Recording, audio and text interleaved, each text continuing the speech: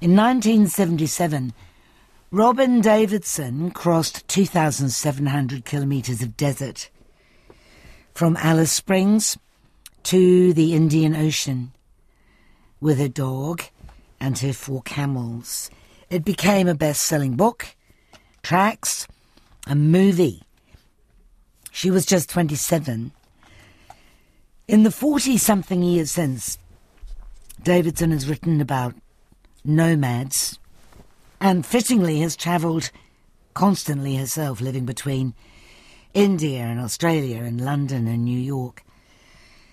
And now comes a book called Unfinished Woman, in which in the first 3 pages she tells us that when she was 11, her mother, Gwen, hanged herself from the rafters of their garage using the cord of the electrical kettle. Davidson says in the book that she has been trying to write about her mother for years. And she's with me now. Hello. Hello, Kim. Good morning. Thank you for the book. It's extraordinarily interesting and well written. The Unfinished Woman, presumably, is both you and your mother. Correct, yes. There's sort of all of us too, I think. Yeah. I mean, do you feel unfinished? God, I hope so. Yes. I think of myself as an ongoing project. Let's put it that way. A work in progress. Work in progress. Did your family talk about your mother's death? She wasn't spoken about ever again. Her name wasn't mentioned. I didn't go to the funeral.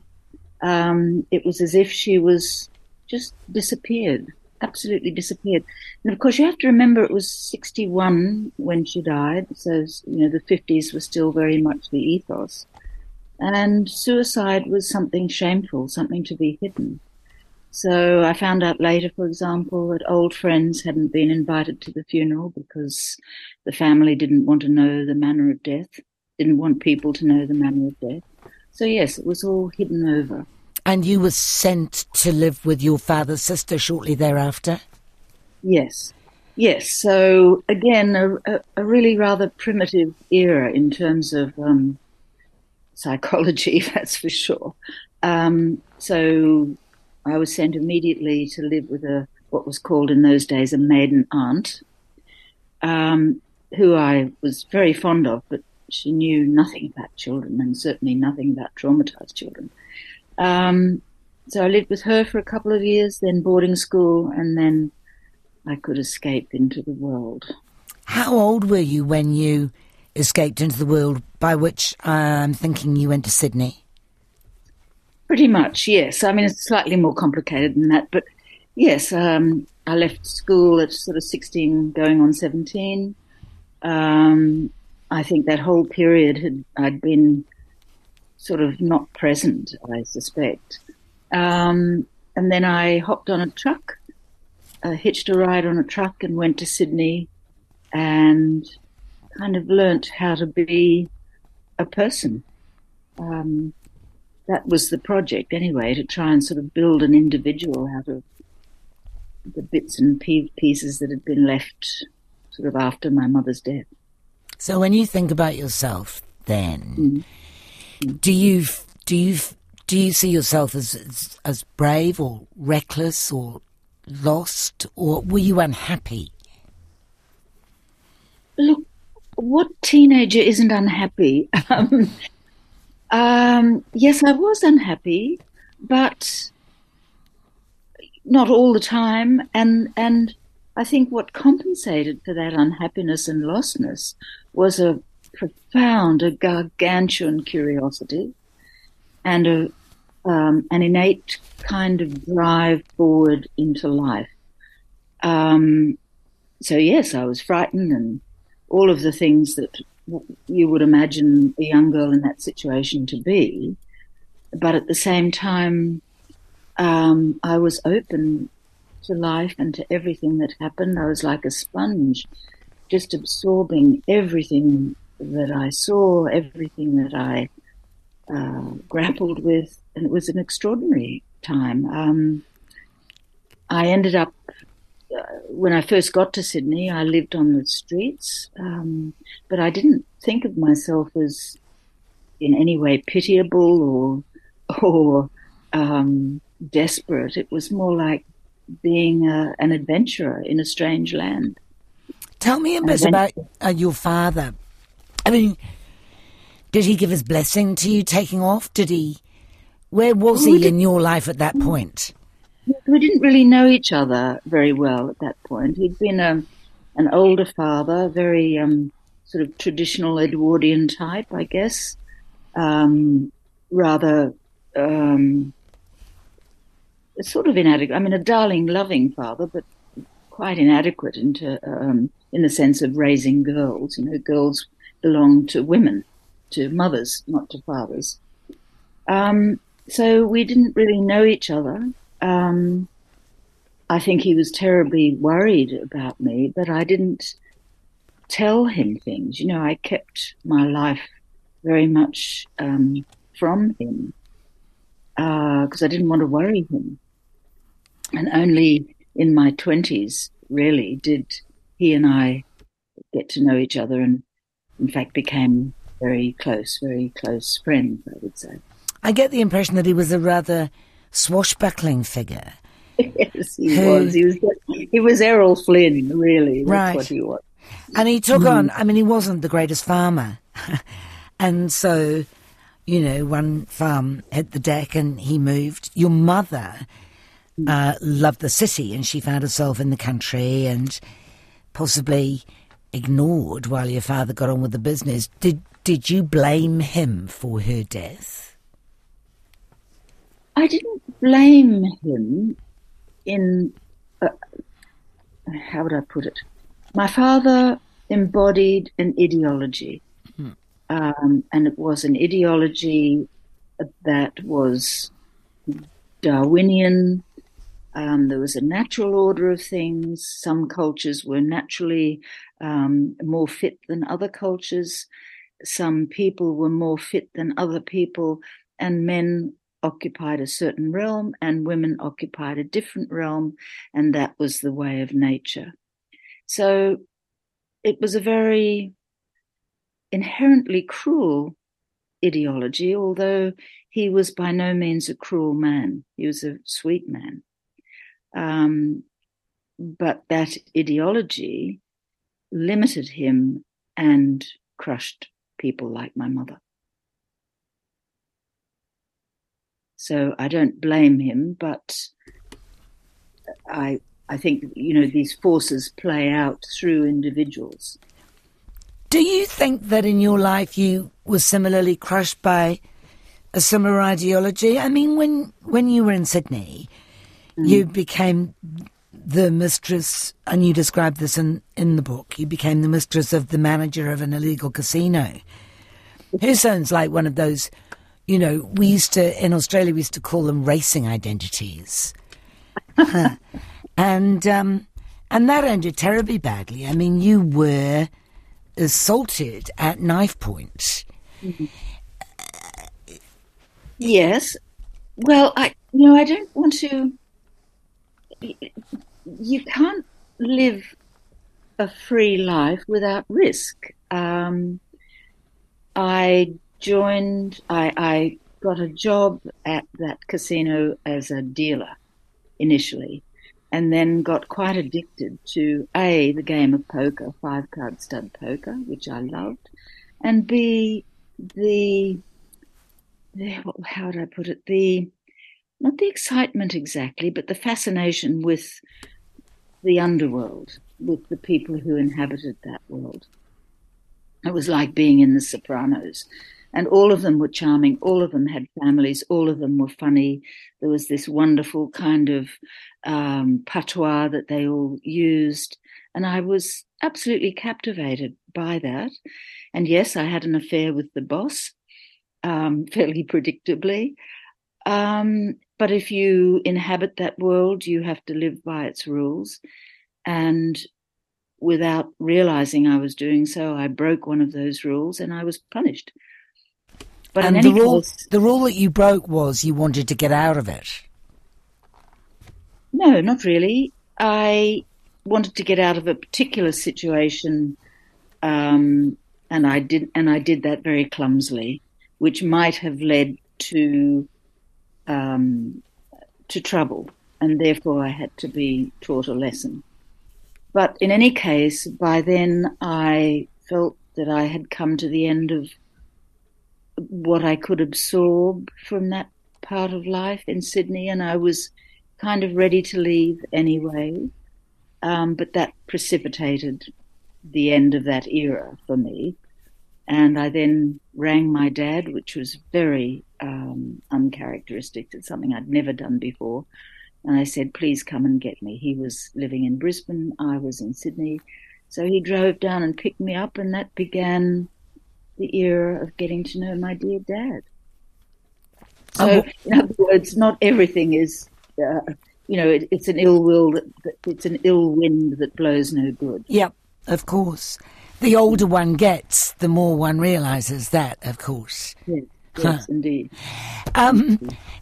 When did the idea of walking through the desert for, over 2,000 kilometres take you? I think it was cumulative. These decisions, they kind of come bit by bit. It was sort of early 70s, and my sense was that the real thrust of the 60s, that hopefulness, that extraordinary hopefulness of the late 60s, that one really could change the world, that it was going to fundamentally change and become better. That was petering out, at least in Australia, I felt. So a lot of us, I think, at that time were at a loose end. Feminism was very important, of course. But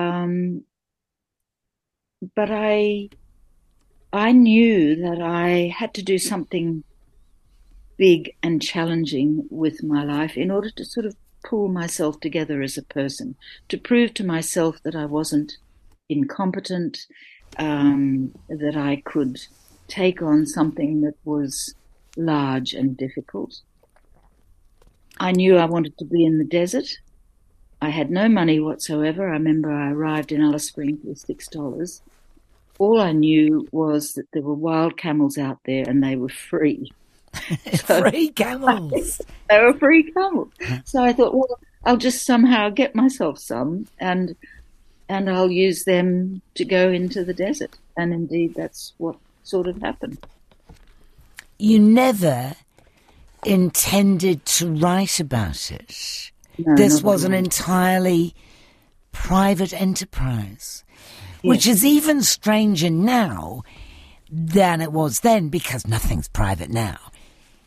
Well, absolutely. I mean, now, in fact, I met a gorgeous young woman who'd done something similar fairly recently. Really lovely, lovely young person. And she said that she felt beholden to put it on social media, that she felt she would have felt guilty if she hadn't. And I thought how bizarre that was, to go into a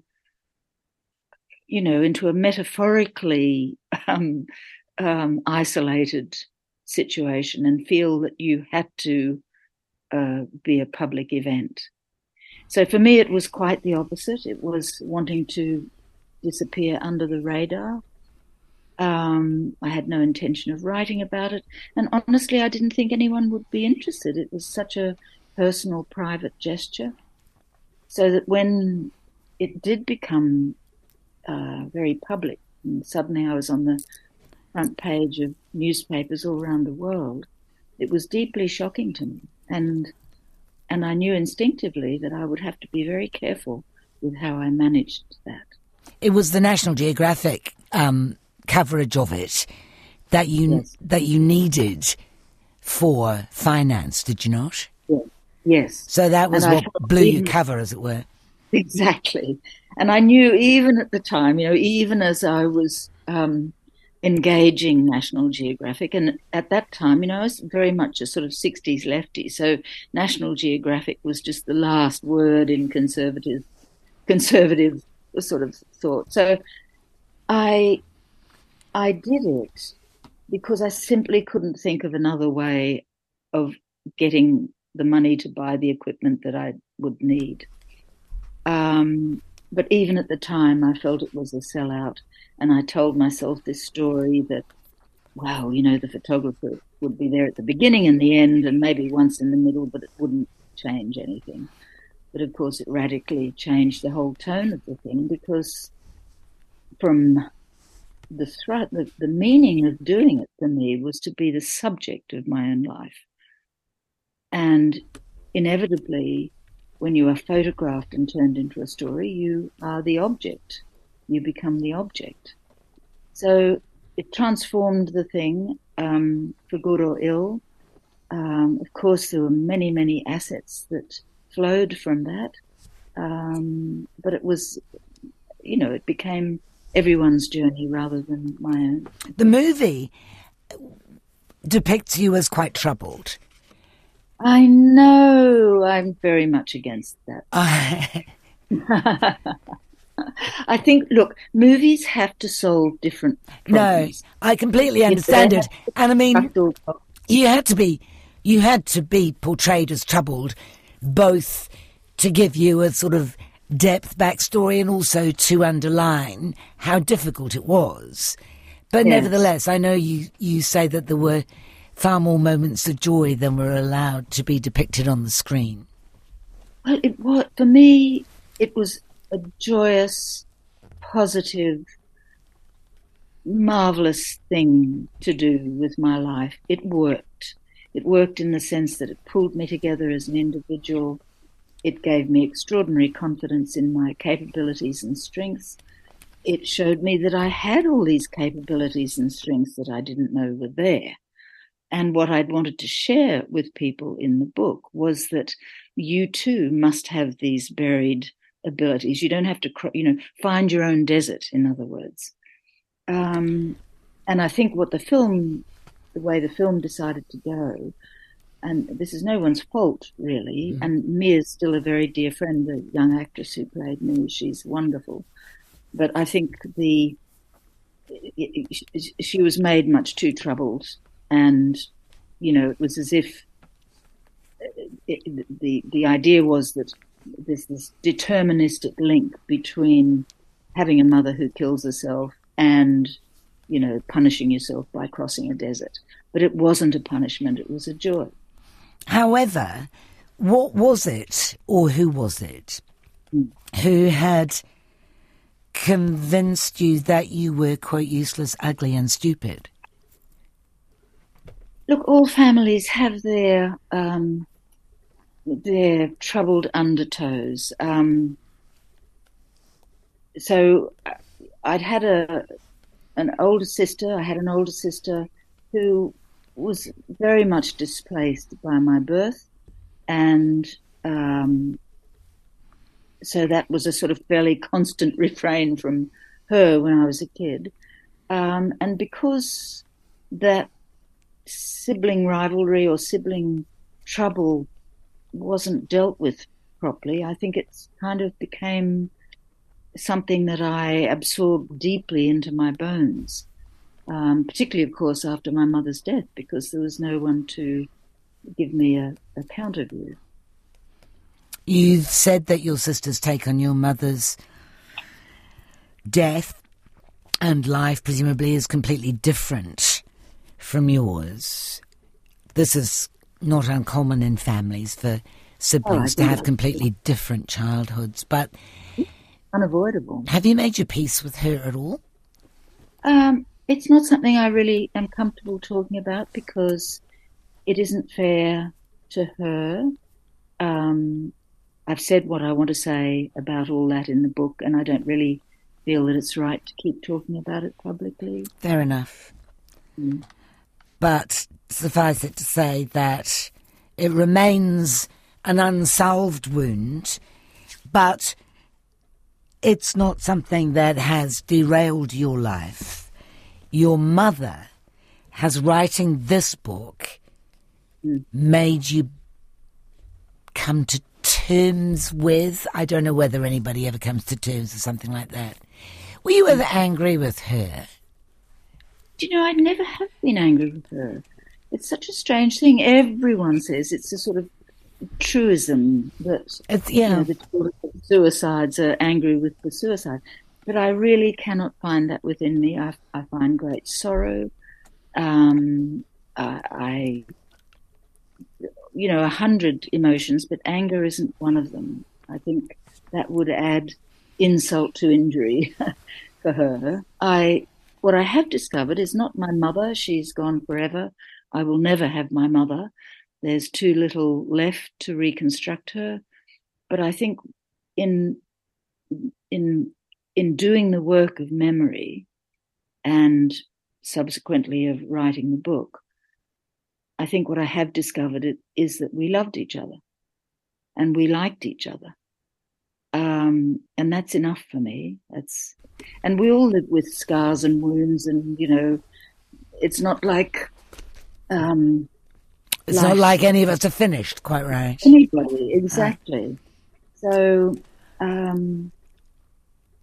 really, even though this dreadful thing happened, I consider myself very fortunate.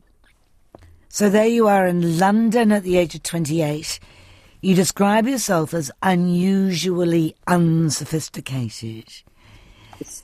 But you ended up living with Doris Lessing. You were one of Doris Lessing's protégés, one could say. How did that come about? I've been incredibly lucky in my life with mentors or older people who've seen something in me, God knows how, and encouraged me or taken me in or seen something there that I couldn't see myself. I'd written a fan letter to Doris. I'd just read The Golden Notebook, and I was so bowled over by what she had attempted to do in that book and the courage that it took. So I wrote her a fan letter. I mean, I've never written a fan letter before or since. Anyway, I did. And it's a tribute to her that she saw something in that letter. She responded. We set up a correspondence. So when a publisher in England asked me to write a book, I wrote to Doris and I said, what do you think I should do? I don't know if I can write. I don't know if I want to write. And she said, well, Robbie, if you can write a good letter, you can write a good book. So yes, I think you should. And why don't you come to England to write it? So I did. And I ended up living in her house for 2 or 3 years. And she was a dear and wonderful literary mother, really. Just a very fine, complicated, not easy, but a very great individual, I think, Doris. I think Jenny Diskey lived with her for a while as well. Would that have been... Yes, Jenny. Oh, yes. Well, I knew Jenny fairly well at that time. Jenny had longer with Doris. She came under Doris's wing when she was younger. I can't remember how old she was, a sort of 16-year-old, I think, or 8, a sort of troubled teenager. So she'd had longer with Doris than I did. And Peter, her son, would have been there when you were there. Yes, he was. He was constantly there. A troubled person as well. Yeah. He and she died very close together, I think, in 2013. They did, yes, almost. Yes, which is not surprising to me somehow. It was a deep bond between those two, troubled but very deep. You describe a couple of breakdowns you've had. Depressive incidents, I don't know what you would prefer to call them, in your book. One of them triggered, I think, by a long and anguished affair with Salman Rushdie, who left his wife and then didn't leave his wife, and this went on for about 3 years. When you went down into the depression, did you know you would come out of it? Yes, I think so. I had always thought, even at the worst of those states, that in a sense they didn't quite belong to me, that I was somehow experiencing what my mother experienced. And there was always a part of me observing from the sidelines. So no, I never thought of myself as a candidate for suicide. Also, the affair with Salman, it wasn't as you describe it. We lived together in London. I'd left Australia to be with him. But I think what happened was it was a very tumultuous, volcanic kind of affair, one of those sorts of affairs. I eventually left, but the damage that, well, not damage, but I think what happened was that it opened up the defenses I had against my mother's death, so that through that affair, I had access to a grief that I had not allowed myself to feel for my mother, and that's what precipitated the return of the past, I would say. That's a really interesting way of putting it. You've described it as like being crushed in a cement mixer. Yeah, it was a bit. I wouldn't wish it on anybody, but these things they can also be very fruitful. I mean, it sounds slightly masochistic to say that, and I truly would never want anyone to go through that kind of suffering, because it is an appalling suffering. But it did bring my mother back to me. It brought the past back to me. It was not without, let's say, a kind of richness, I suppose.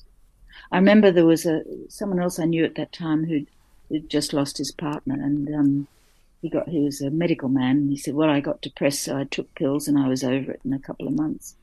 And I thought, wow, that is one way to live, but I'm not sure that that's the best way to live. Mm.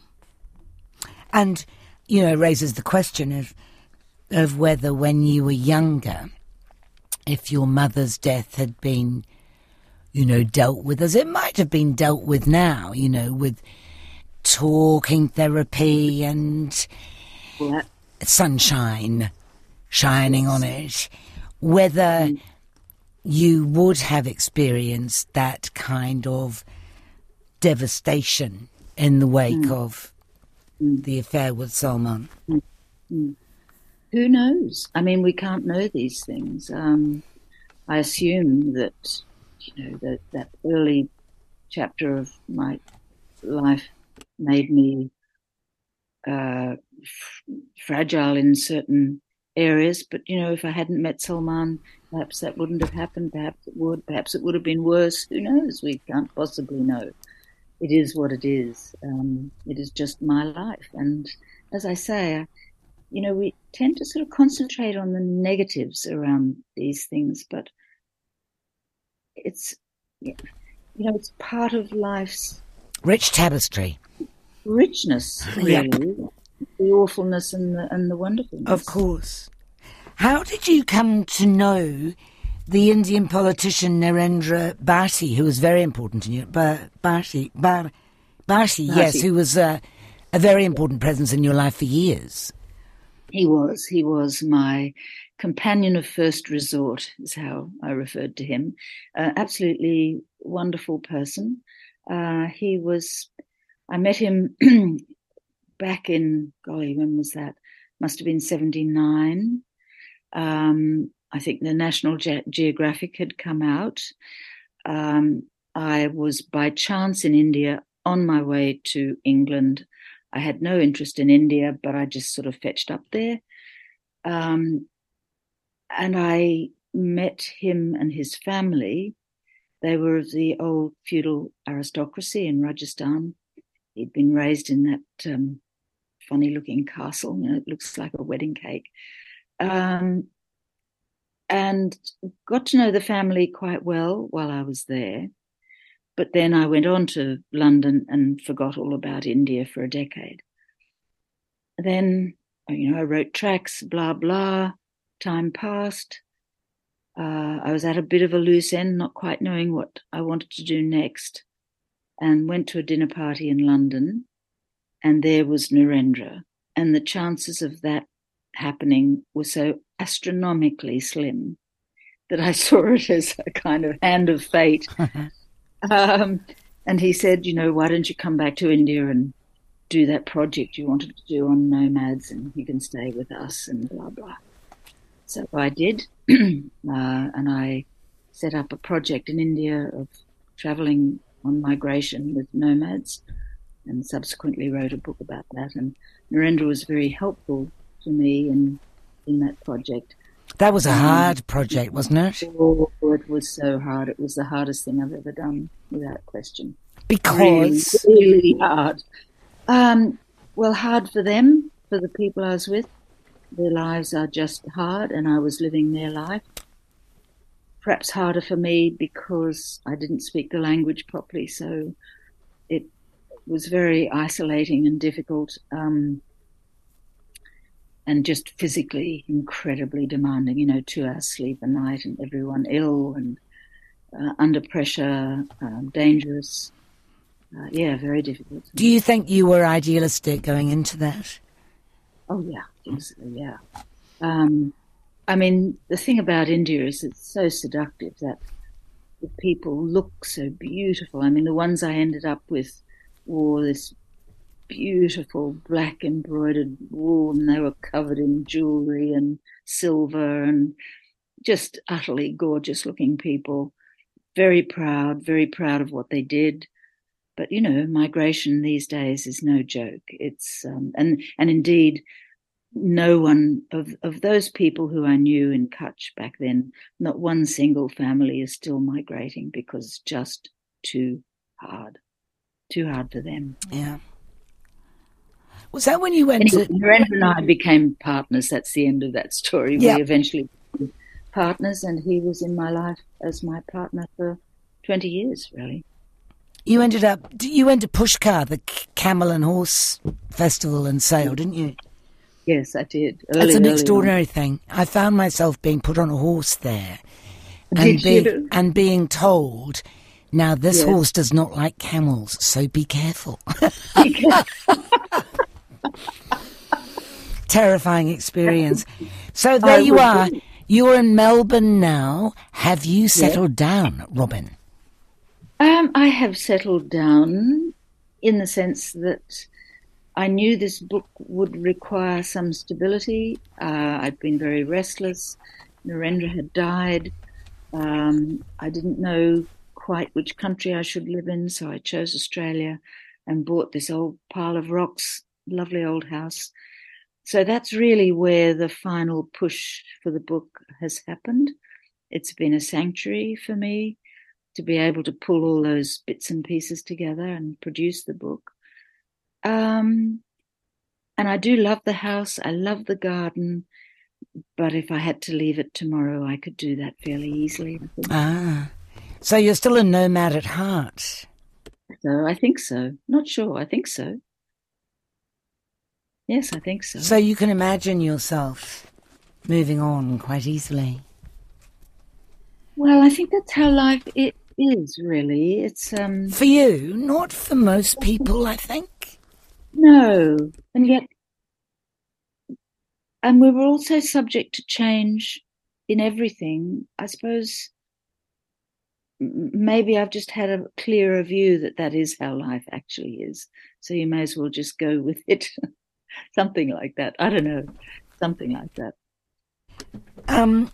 You are spending your days doing what?